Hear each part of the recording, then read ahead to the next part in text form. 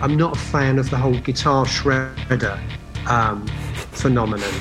I love that people can play like that, but the fact is they feel the need to remind everyone they can play like that constantly.